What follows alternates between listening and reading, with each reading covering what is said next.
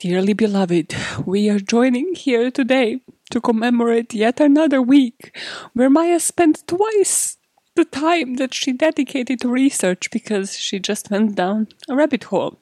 Who is Maya? Oh, she's a host of this podcast that you have just tuned into. And the podcast is called By All Means Necessary. You would tell me if I have chocolate around my mouth, right? Yeah. Do you not understand after almost 70 episodes, you still don't understand how podcasts work, Maya? That it's not like radio, it's not real time, it's not live television where people tell you this shit. What are we talking about today, everybody? We're talking about 10 evil human experiments, according to this girl, right? I thought as a pattern of this month, it would be great to have like listicles, top 10 of something and do the lesser known ones because, of course, this whole podcast is kind of to try make you aware of the lesser known, by all means necessary cases.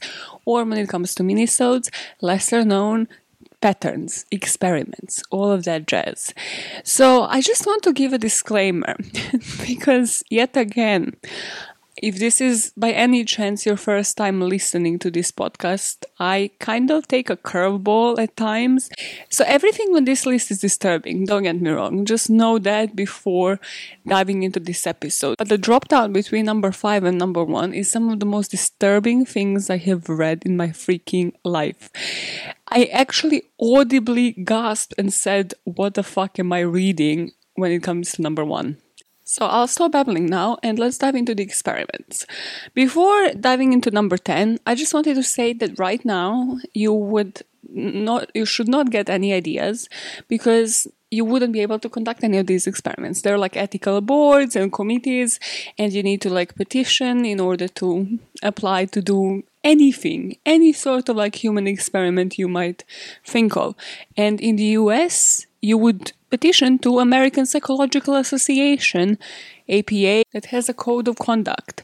And you must follow it when conducting any kind of experiment, whether it is on animals, whether it is on humans. And here in the UK, in 1990, they established ethical principles for conducting research with human participants. Okay? So don't fuck with animals and don't fuck with humans is going to be the moral of this story. Now, onto the list. Number 10. In number 10 of our list of evil experiments on humans is Monster Study. Monster Study was a study conducted in 1939 by speech pathologists of the University of Iowa. And their hypothesis was that stuttering was a learned behavior caused by child's anxiety about speaking. So this speech pathologist, who was pioneering at the time because it was 1939, his name was Wendell Johnson. He suffered from severe stuttering that began in the early childhood. So his own experience kind of pushed him towards this research. And his brilliant statistical mind thought, why not test it on children? And why not test negative reinforcement on children to see if that is going to actually enforce their stuttering? So he chose one graduate student, which is kind of what people usually do in these studies. Her name was Mary Tudor, and she was to conduct the experiment using 22 children in Iowa's orphanage.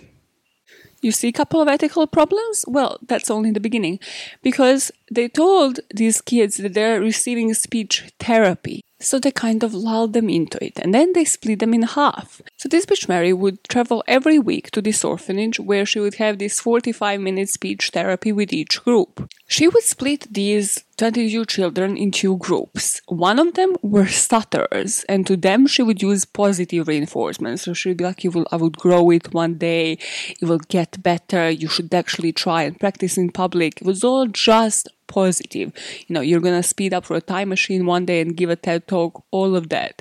The second group were actually non-stutterers, and to them, she would bully the shit out of them. She would criticize them for their speech, say that they should use the willpower and do anything they can not to stutter. They would actually tell them that they shouldn't speak unless they could be sure that they can speak right. So, of course, when you tell the child that, they might pick up on some anger management issues as well. But more importantly than that, they're going to stop speaking altogether because they're just going to start being withdrawn. So the result was that all of these kids in the second group became anxious, withdrawn, and just silent and just refused to speak to anybody. What came out of this dumbass study? Well, it was never published because of multiple ethical violations to it.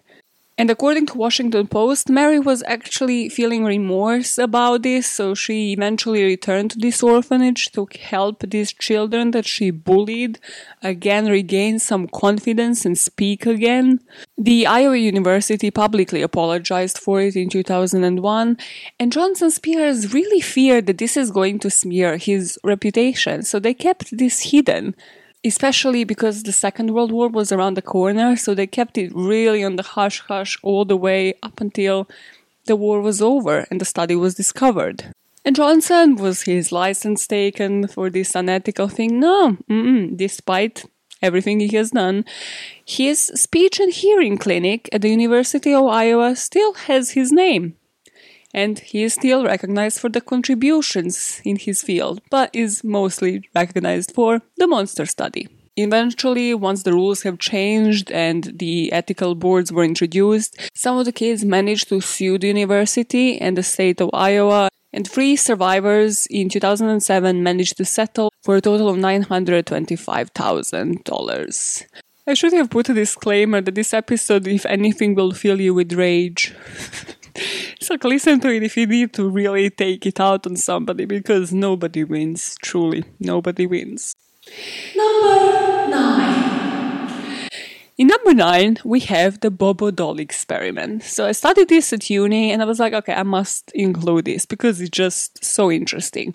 And the basis is, well, the same principle that people are still researching today, which is whether seeing violence portrayed in TV, in movies, in games, actually induces violence in children.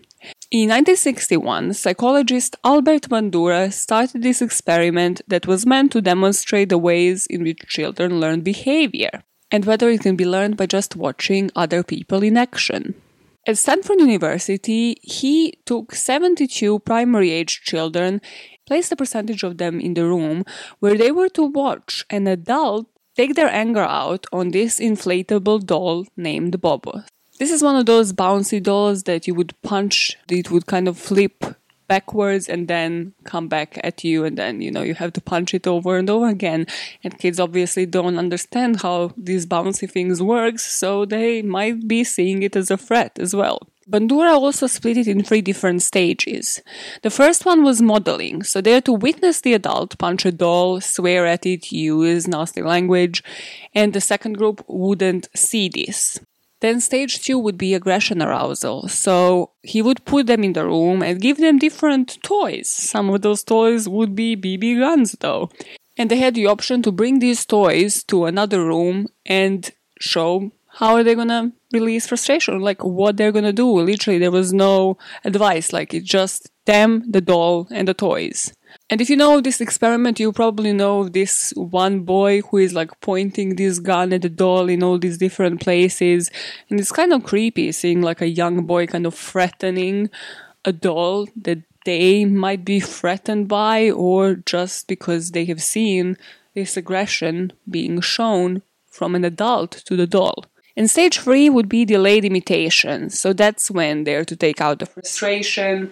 And what he managed to prove is that those who have seen the adults being aggressive would take it out on this doll. So his conclusions were that we learn how to cope with aggression just by watching different role models in our life. So, if you were to be brought up in a home where you see your dad punching your mom, like when referring to true crime, then you're more likely to grow up and find that this is normal and just continue this circle of domestic abuse.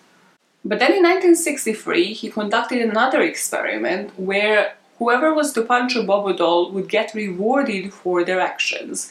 So think like game and achievements. There's so many games where you level up by killing X amount of people, by fighting in a war, like doing all these sadistic actions, and then that's kind of what drives you. You get accomplished, you get a thumbs up. And in this experiment, if they saw a role model, an adult, receive punishment, they were less likely to take it out on this doll when they were left in the room with it alone. So this experiment further proved that based on the consequences of your environment, you can decide on how to react. This one isn't as creepy. It is when you actually watch it on the screen, but it's just interesting because he did actually prove what he set out to prove, and that is that this kind of behavior is learned. But it also reminded me, I struggled to get through all of this to tell you that there is a TikTok account out there that brings me so much joy in my life. There is this woman that is literally just punching this like torso. You know how you have like those for like first aid and stuff, like torso models? So she puts different like leather jackets on this torso, like glasses. Like, I don't know where she found this. Did she steal it from like a shop window? I have no idea. But she just takes out her anger, punches the shit out of this torso, and that is her whole TikTok account. And I was like, I don't know how I landed here. I don't know how this found me, but I'm glad it did. And it just reminded me of the Bobo doll experiment. So I was like, I have to include this on my list. It just has to be there because it just triggers something in your head when you see it. You're like, I'm not sure. I mean, she's not harming anybody, but would she? The questions that are left unanswered. Number 8. This is when we are taking the curveball category. We are just taking the sharp left turn because we're talking about the prison inmates used as test subjects in Kligman's 1951 experiment. So Kligman was this dermatologist at the University of Pennsylvania when he began experimenting on inmates at Philadelphia's Holmesburg prison. Over 20 years, these inmates are going to volunteer for Kligman to use their bodies in experiments involving different things from toothpaste to deodorant to shampoo, different skin creams, detergents, food powders, hair dyes, literally anything that goes on skin in these prisons. The way he saw it, though, is two of the creepiest lines that I have probably ever heard. All I saw before me were acres of skin. I felt like a farmer seeing a fertile field for the first time. To which I say, if you're this fascinated with just like one part of somebody's body, in this case like the outer layer of somebody's body, and you don't seek therapy, just please start, please. The way forward is being obsessed with multiple parts of the body. Yeah, you get obsessed with torso. You can't just be a torso lover, you gotta love butts too. Your ass is grass and I'm gonna mow it.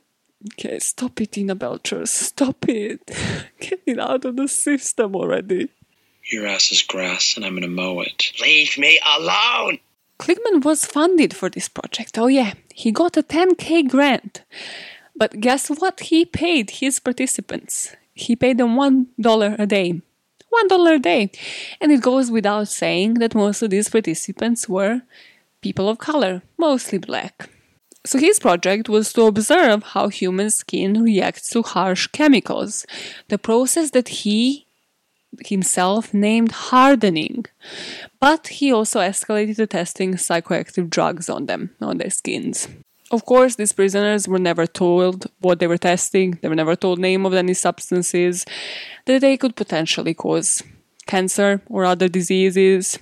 Nope, none of that. Why would one part of the experiment be ethical if everything else isn't? One of the chemicals Kligman was testing was dioxin, which is this active ingredient in Agent Orange. And the Agent Orange is technically like a chemical that's used in warfare. Should not be used on skin, is what I'm saying. His results were, well, that none of the inmates experienced long-term harm. But if there are any findings that this guy has compiled somewhere, they're not really known. No, you see, he never felt like he did anything wrong, but he also never published any of his research because he kind of knew that he did something wrong. But he went forward to actually become a successful dermatologist and create Retin A, which is the form of vitamin A that helps the skin renew itself. This product is actually, used kind of in anti-aging products to reduce the appearance of wrinkles and mottled skin discoloration and to make the rough facial skin feel smoother. So next time when you see the commercial for an anti-aging cream, just remember where it came from. Remember the guy that developed the ingredient in it in the first place? Tested toxic chemicals on black inmates in a prison back in the day.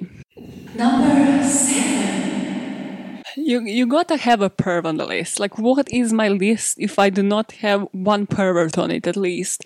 In number 7, we have tea room sex study. Tea room sex was what people referred to oral sex in public bathrooms back in the day.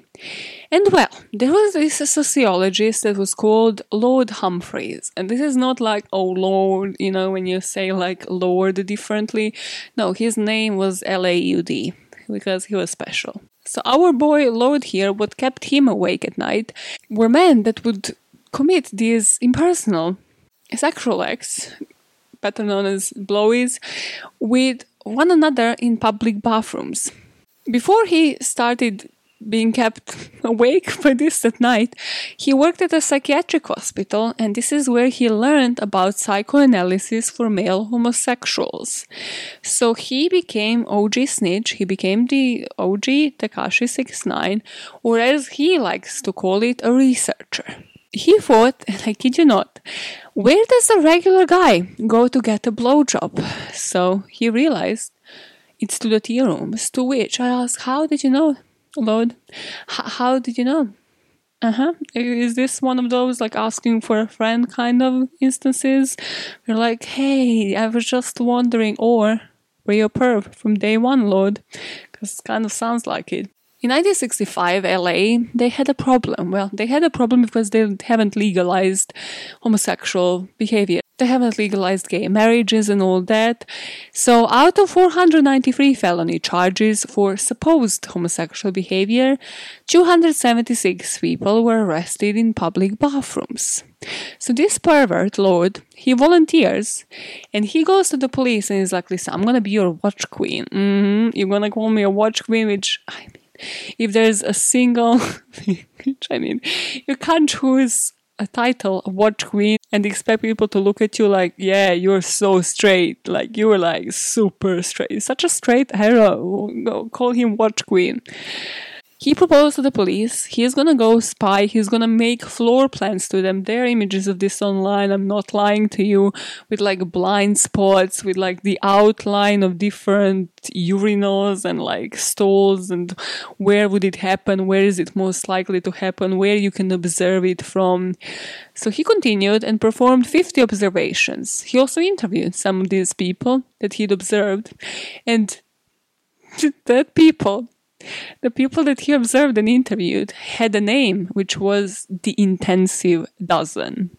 Listen, sometimes the joke just writes itself. You have to do nothing. You have to just sit and be like, the Intensive Dozen.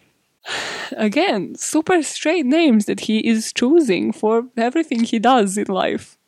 Now, a police snitch, he gets a power trip because he's best buddies with the police, so he convinces them to actually, because he's a researcher, guys, we forget. It's easy to forget when he is working under a cover of being a pervert, but he would go and get license plates from these people that he found in public restrooms, giving like blowjobs to others, and then he would go back to the police and would pull all of these data on them, like their demographics, their age, who do they live with, are they married, are they not? His results found that there were 4 types of participants: trade, bisexual, gay, and closet queens. So he found 54% of these subjects were married, and 38 were clearly neither bisexual nor homosexual. So his research kind of actually did some good, I guess. Was it pointless? In my opinion, yes, because I could have told him a couple of these things. Like, he shattered stereotypes held by public and law enforcement.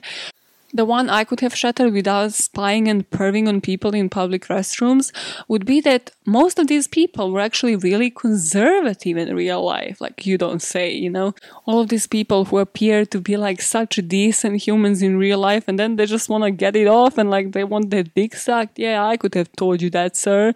You didn't have to fucking perv on multiple people to find that out. Just use common sense.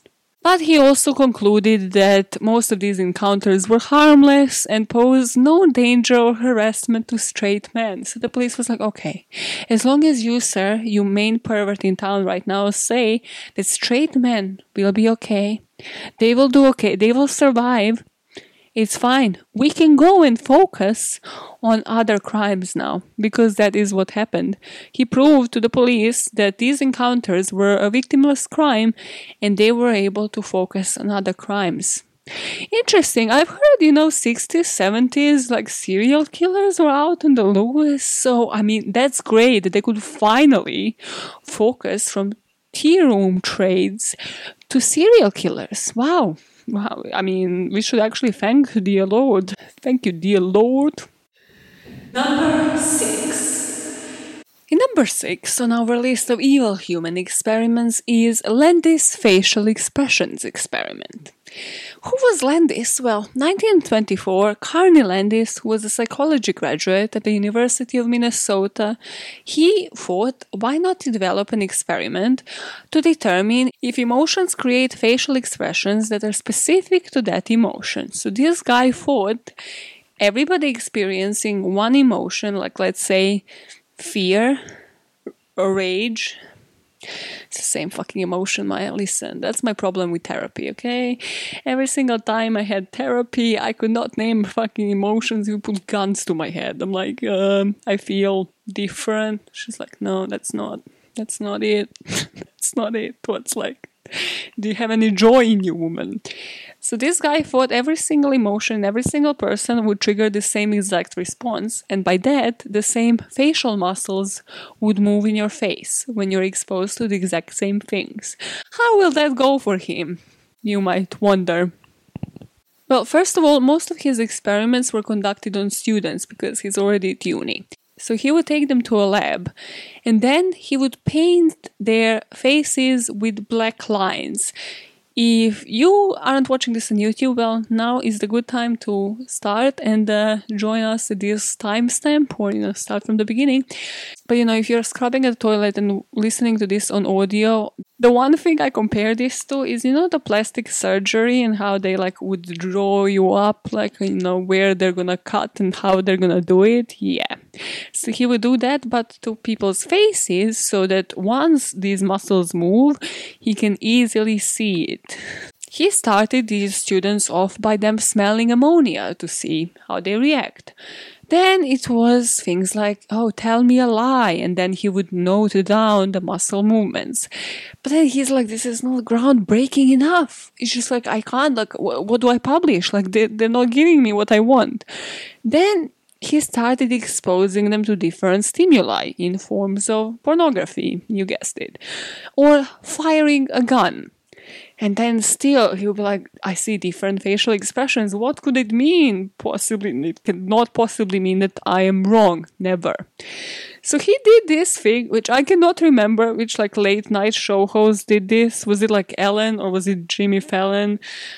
Probably one of the two. When they ask a person to they cover this box and they ask them to put their hand into the box and feel up what's in there and try to guess what it is, and it's the creepiest thing.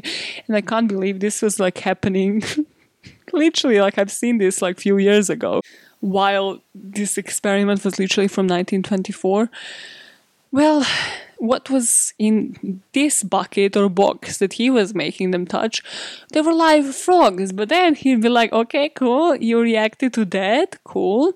Now keep touching, there's something else there in this box.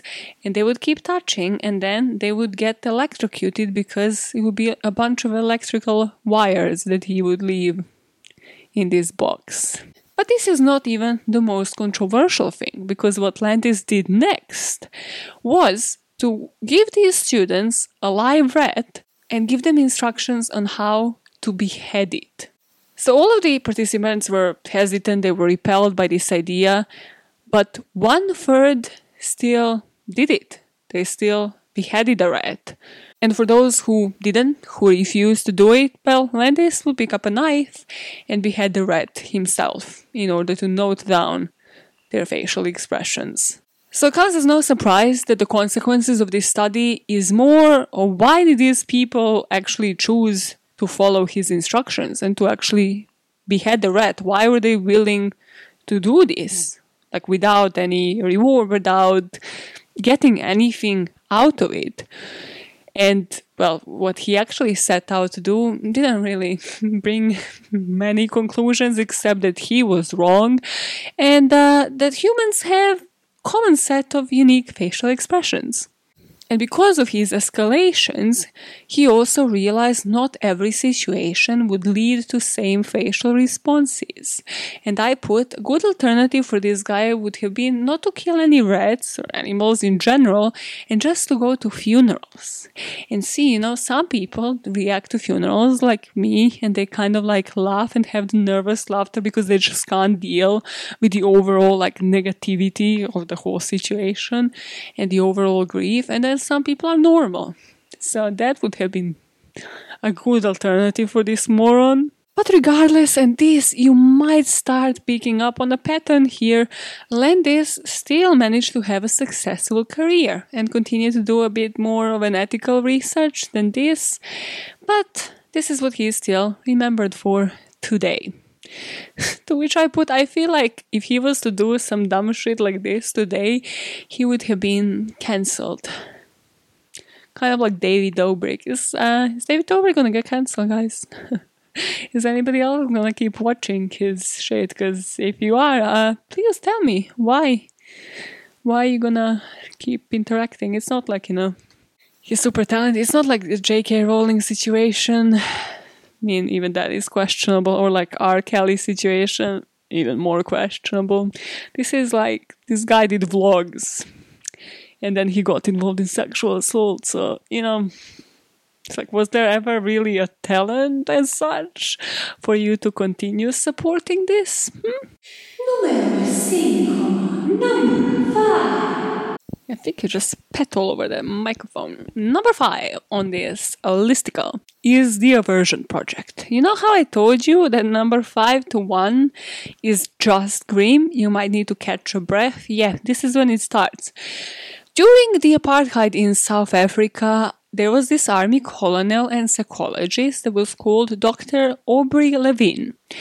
And he was put in charge of curing the country's homosexuals. Yeah, there's a lot of these that are just around people's sexuality, so they might be triggering. Like this one, very triggering.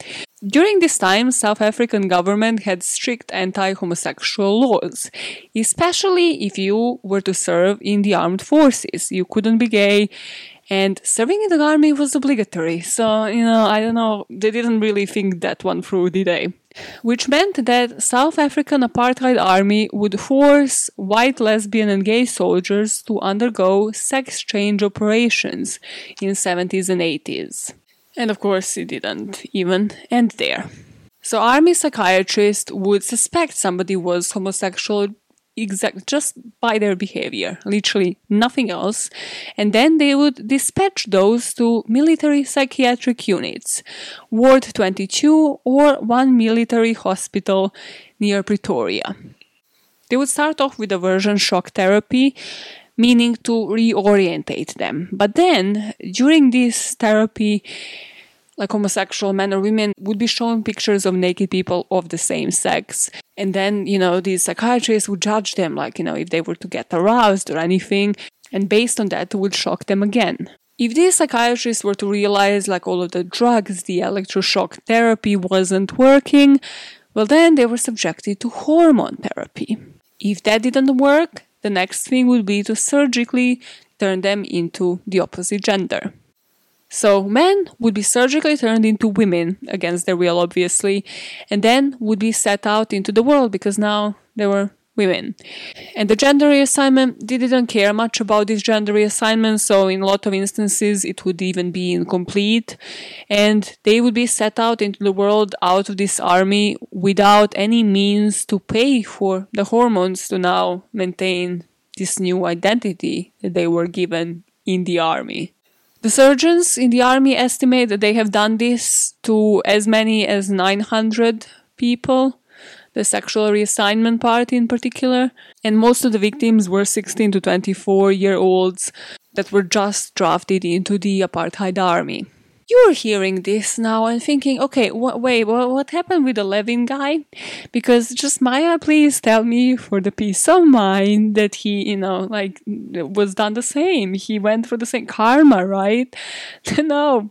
He left South Africa once the apartheid ended to avoid being named the abuser of human rights, because this guy is a special piece of shit. There's so many now between 5 and 1, but this guy has a special place in hell reserved right for him. He went to Canada and started teaching at a uni because they didn't know of his previous history. That is, until 2010. This is when his license was suspended because of what? Can you guess? Can you guess? He made sexual advances towards a male student. A male. Male versus a male. So, in 2014, he was only sentenced to 5 years, but he only served 2, so he's out. He was out in 2016. He's out now. 30 men came forward claiming they were assaulted by him during counseling sessions. He only served 2 years for this. It's a bit on the nose. I say put him through the same fucking hell that he put other people through. Like, come on. He put he thought homosexuals are deserving of this, and then what? You turn homosexual? Can't do this, Levin. Can't do this. No, I think karma needs to be served here. Number 4. Okay, this one is heartbreaking. I just gotta warn you. I watched the interview on Oprah. I have so many thoughts. Number 4 on this list is the unnecessary sexual reassignment experiment. There were quite a few, actually. I'm not gonna lie to you, a lot more than I wanted to see on these lists when I was researching this. But this in particular was the case of David Reimer. David was born in 1965, what I said here, and people back in the day didn't know how to circumcise people, really well. So when they would fuck up, this is what would happen. David was born as a twin brother, but when they tried to circumcise him at 7 months old, he was accidentally castrated. So his parents decided to contact this guy called John Money, who was a professor of psychology and was also a researcher in the development of gender. So this guy, like so many fucked up people in history, saw oh hey, but actually this is identical twins.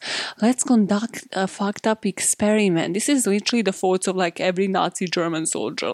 I just don't understand. I will never understand. Money advised Reimer's parents to have David sexually reassigned as a female. So his theory was that gender is a completely sociological construct and is influenced by nurture as opposed to nature.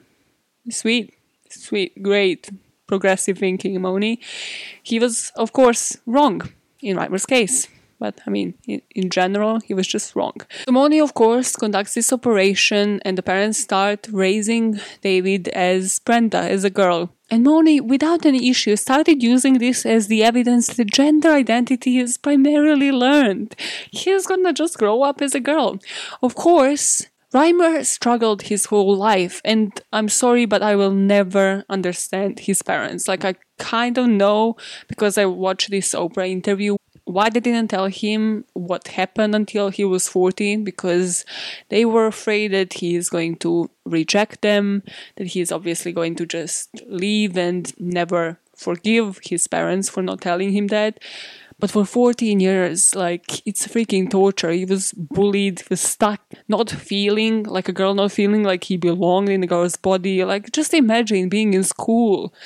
He talks I wanted to play football. I wanted to do this. I wanted to hang out with the guys. I wanted to feel attracted to girls. But then I was the girl, so I was ostracized. The girls wouldn't let him use their bathroom because he didn't really look like one, and then the boys wouldn't let him use the bathroom because, of course, he was Brenda, he was identifying as a girl, and then they would make him pee in the school parking. His life was just freaking hell, and I'm sorry, but I will never understand why his parents just waited for 14 years to actually tell him that, hey, actually, there was this fucked up person that reassigned your gender at your birth. So at the age of 14, why they actually told him this was, well, because he was growing up, so he had to go through another surgery to get like a full vagina set up, because that couldn't be done once like he was a baby. And he was just refusing to go through this. He was rebelling. He was like, this is not what I feel should happen. This is not who I identify as. And that's when his mom finally told him. So they went to Oprah eventually, and he forgave his mother on there. Well, I think he did before that Oprah interview, but he did on television as well. And this story, if you know of it, like won't end up well. Reimer went public with the story and tried to help discourage similar practices from ever happening again. But he couldn't live with this. Even on Oprah, he just looked like distressed, and like the whole life was just on top of him and was just shattering him inside. So he killed himself at the age of 38 after suffering with severe depression. Morley, though, well, his writing was translated to all these different languages. He wrote different articles, books, chapters, and reviews.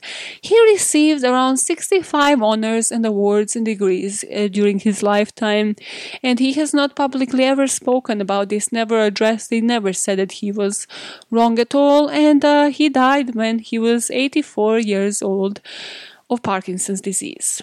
So let just that stick in your mind. The person that he has done this to killed himself at the age of 38. This bitch lived a long-ass life and then just died of, not natural causes, but died of the old age and Parkinson's. I hope he couldn't sleep every night just having this role, having that Oprah interview just go back and forth in his head. Just like that mouse running on a freaking wheel. Just hope he was haunted by David's ghost his whole life. I truly, truly hope. Number 3. We're down to the last 3 numbers on this list. What could be worse than everything you have just said, Maya? Well, you have no idea. Number 3 just says Gulag, because it's Gulag. Gulag is a Russian prison, if you're not aware of, which kind of beats anything you could see on Prison Break, like season 3 onwards, really, because everybody compares prisons to Prison Break, right? No, just me? Okay. Well, Gulag is a labor camp that was set up during the peak time that Stalin ruled in 1930s to the early 1950s. So Soviet secret services set up the poison laboratory in Gulag during that time, and it was known as Laboratory 1 or Laboratory 12. Or what it was known worldwide is either the chamber or the cell. And this was a covert poison research and development facility, which was within a prison. So you guess who they were tested poisons on. Wow, yeah, good job. I think you're nailing it already. It only took like dissolution of soul with like 7 other cases, but I think we're there. Prisoners. And the prisoners that were sent to labor camps were, of course, what Russia and Soviet Union at the time considered the worst of the worst. So those were spies, those were some former military officials, and also if you were a Russian spy at the time, but then Stalin thought, oh, actually, he knows a bit too much, then you were marked as the enemy of the people, as the rest of those that were sent to Gulag. And this is where all of these scientists would test poisons like mustard gas, ricin, and many others on you. The ultimate goal of these experiments was to find something that's tasteless, that doesn't smell, that's odorless, and most importantly, that can't be detected post-mortem.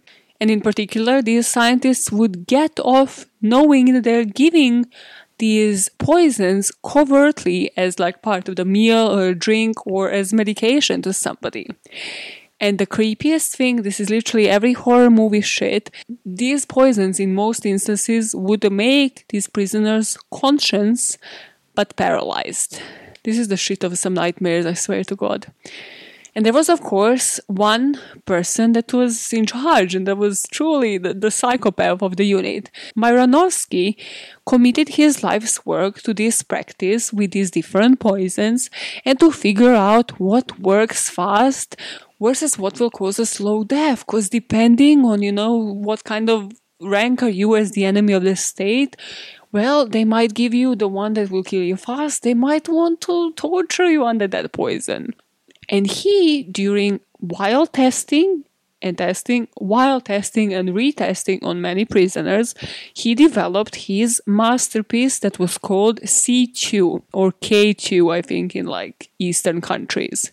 So he tested on prisoners of different shapes and sizes, and then when he discovered all of these combined chemicals, put this C2 together, well, he would give it to prisoners, and the victim would immediately change physically, would become shorter, and would quickly weaken, become calm, but silent, and would die within 15 minutes. The person becoming shorter, there's something so eerie about it, how did you get there?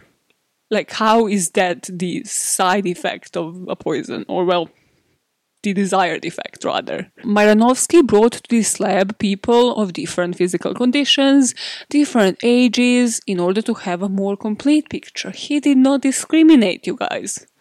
This experiment on our list actually leads to a conspiracy that I will not dive further than this into, and that's a conspiracy that Stalin himself was poisoned, because the way he died was that he had a meal with a lot of these people that worked at his lab, the chamber, and that's when he just dropped down.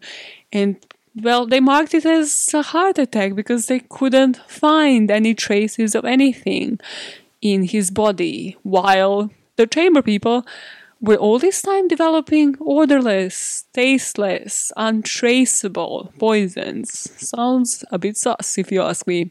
And this might be a bit of a myth, but business kind of continued as usual, and there are the speculations that the cell never fell with the fall of Soviet Union, and that it might have just evolved, and they might still be doing this very covertly and very skillfully. Myranovsky, he was arrested in 1951. He served about 10 years in prison, but then he was released, and he owned a biochemical lab. The moral of the Minisode today is that I am so glad, so happy that these ethical boards and systems are put in place, because I would still believe to this day that a lot of people would try to do one of these freaking human experiments and would never receive consequences, because that's what we learned today. Would never receive any consequences for their actions. Number TWO. We're down to the last two experiments on this list. Saved the worst for last, trust. In number 2 is Tuskegee syphilis study. In 1930s in Alabama, there was a wide believed conspiracy that AIDS that was ravaging through the African American community was created by the government to eliminate African Americans. And what happened in Alabama in 1932 might be one of the explanations for these fears. At the time, there was no treatment for syphilis, really. They would treat it with things like mercury, which would cause kidney failure, mouth ulcers, tooth loss. Mercury is extremely toxic and would eventually lead to death. So government decided to fund doctors and see if there is a better way to treat syphilis on the surface. What could go wrong? So on the surface, this is a governmental funded study. People started, looking into what could treat syphilis. But then the funds kind of went short, and they still were like, no, we must continue. We must cure this disease. Think kind of how people would go about cancer today. Would be like, okay, cool, the government can't fund it. We need to introduce all of these funding events. We need to do marathon runs, whatnot, to fund cancer research. Well, they didn't do exactly that, did they? The researchers here decided to hire 600 poor, illiterate, black male sharecroppers from the Macon County in Alabama. Out of 600 of these men, only 399 previously had syphilis, but it wasn't affecting their life, it wasn't life-threatening to them. But still, they were like, okay, cool, we'll participate in this because researchers promised them free healthcare, meals, and burial insurance in exchange for participating. And this study continued even though penicillin, which was proven to be effective for curing syphilis, was developed in 1947. They would tell these people that they're being treated for bad blood, and then they would contract them with the disease. So whether they would ask them to sleep together, there's some creepy ones because there's a few of the syphilis studies around the world as well. There's a Guatemalan one as well, but they would basically sometimes scrape their genitals and then would expose them to the bacteria related to syphilis to infect them. And then once both males and females would be infected with syphilis, and if any of them were couples, then the children would be born with congenital syphilis as well. It was not until 1972 the newspaper article came out exposing this study that the officials actually shut it down. They were like, oh, this is fucking creepy as shit.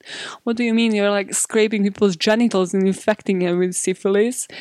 But at this point, only 74 out of 600 subjects, if you remember, were still alive. 28 patients died directly from syphilis, 100 died from complications related to it, 40 wives were infected with syphilis, and 19 children were born with congenital syphilis. Then I watched a video that said, because of course I look at compensation, somebody must have been compensated. So 74 of them were compensated by 9 million, but it was to be spread out between them. So of course I took my calculator out. So each person was to only get $121,000. Not enough. Just simply not enough for what that can't even cover medical bills for you in the US. What can you do with that money after all these years in the freaking US? It's nothing. But in 1997, President Bill Clinton formally apologized to those collected. So hey, they at least had their apology, which I bet that meant so much more to them than any normal, decent compensation would. Number 1. We are down to the last one on the list. Something tells me this is not a Minisode. Maybe it's the fact that I've already been recording this for 2 hours. Maybe it's the fact that I researched it for 2 days. Potato, but remember how I said that I audibly gasped this one? Because number 1 on our list is Unit 731. What is it? Well, Unit 731 started as this agency to promote public health. It was meant to simply conduct research to benefit Japanese soldiers and make them learn more about the ways in which human body can go through hunger and thirst and fight diseases. But then it happened in 1930s and 1940s, which means it happened under the cover of the war. And war crimes are morbid enough, but the crimes that happened under the cover of the war while the whole world was just paying attention to what was going on the battlefields were horrific, were the worst of the worst. So Japanese Imperial Army conducted biological warfare and medical testing on civilians in China. Although this appeared innocent on the surface, as many as 200,000 may have died according to a report by New York Times. As every single experiment on this list had a number 1 star, number 1 psychopath, this one of course does as well, and his name is Shiro Ishii. So Ishii was advocating for creation of Japanese bioweapons program. So in 1928, he became the steward of the West to research these weapons to be used in warfare, and as doing so, he started being super respected by the Japanese Minister of the Army. And once you're respected by another psychopath, then what that allows you to do is whatever you want.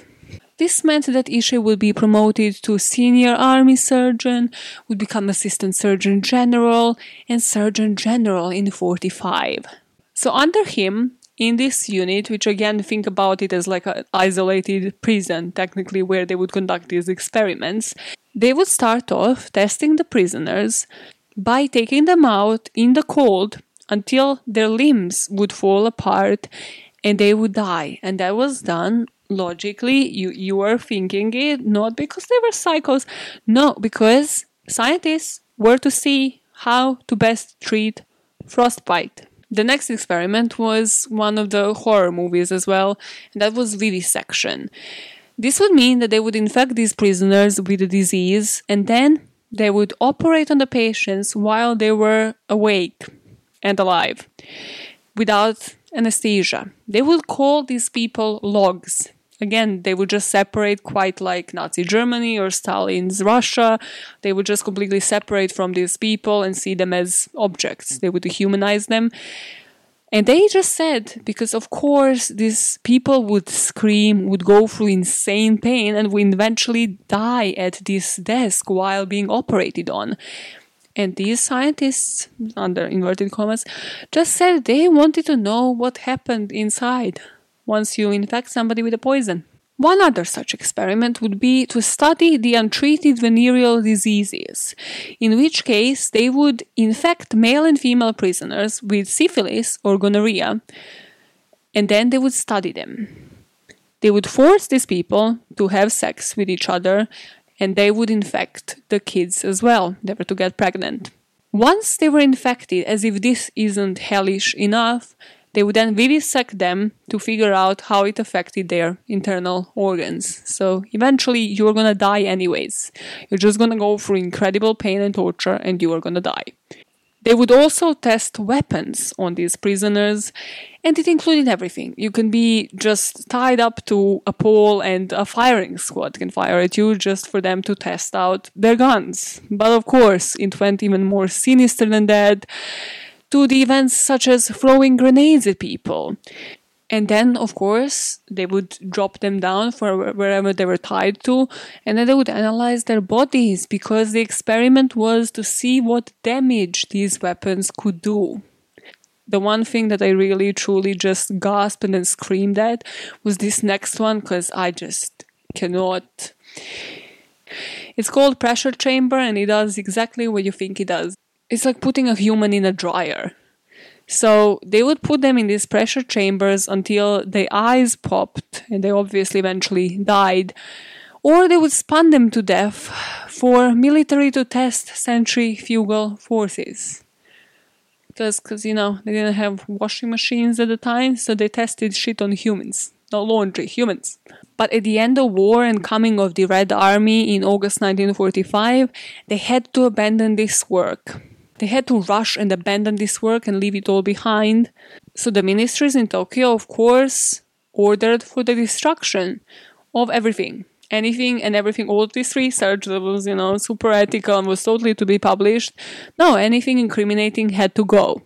Which meant potential witnesses, anybody that might have survived in this very instance, also had to be gassed to death. So 300 remaining prisoners were either gassed or fed poison, while the 600 Chinese laborers were shot.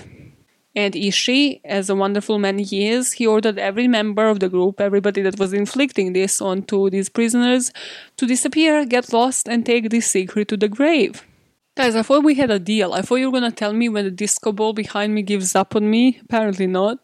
Half of this video is just probably that thing has given up on me, like after the second thing on this list. Oh, and Ishii kind of failed at covering this up, so the Japanese Army's Unit 731 was discovered and converted into the exhibition hall, and it stands to this day as a museum to the unit and the atrocities that were committed there. But Ishii, somehow, by some power in this universe, was granted immunity by the American occupation authorities at the end of the war. He never spent any time in jail, and he died at the age of 67 of throat cancer. So, at least, that one hurt as a bitch. Because that one, I I need it. I need it to hurt as a bitch. Because it's a piece of shit. I can bet it did not hurt as much as vivisections, but hopefully to a certain degree, it just hurt as a bitch. And then, you know what? You can't really swallow painkillers when you have throat cancer, right? Because that hurts even more. So it's like, you're a bit stuck there, aren't you? So hey, we made it, guys. We made it. Which one did you think is the worst? Did you agree with me? Would you have sorted them out in any different order? I don't know why I went down a deep dive and then looked at like every single YouTube video that's made on every single one of these after like researching them as well, just to add a couple of details, just to make them more interesting. Having said that, also let me know what you thought about this style of episodes. You know, I try to experiment when it comes to minisodes and then really go loose, like from small cases to different patterns and different crimes to stuff like lists. So this month, I said, okay, let's do lists. Let's do something I haven't done before. So I'd like to know, what list would you like me to do for the next Minisode of the month? What 10 things would you like me to cover? Would you like it to be prison breaks? That would be cool. Maybe lighter than this. Anything. Literally anything that is tiny bit lighter than this and can give me some hope for humanity. Cool? You let me know down in the comments or email the girl podbam@gmail.com or hit me up on Twitter or Instagram that BAMPod, alluding to that 70s show, of course. Best tune. Best intro tune ever. And while you do that, also have a sick weekend, relax, completely distress after this stressful episode, release your anger management on like a pillow or something, or buy one of those statues that woman has in her TikTok, so you know, a Bobo doll, or an inflatable doll, and release your anger onto something else in the privacy of your home, and in doing so, keep making this world a better place, one motive at a time. Have a sick weekend. Have it all. Have a good weekend, and I will see you on Monday.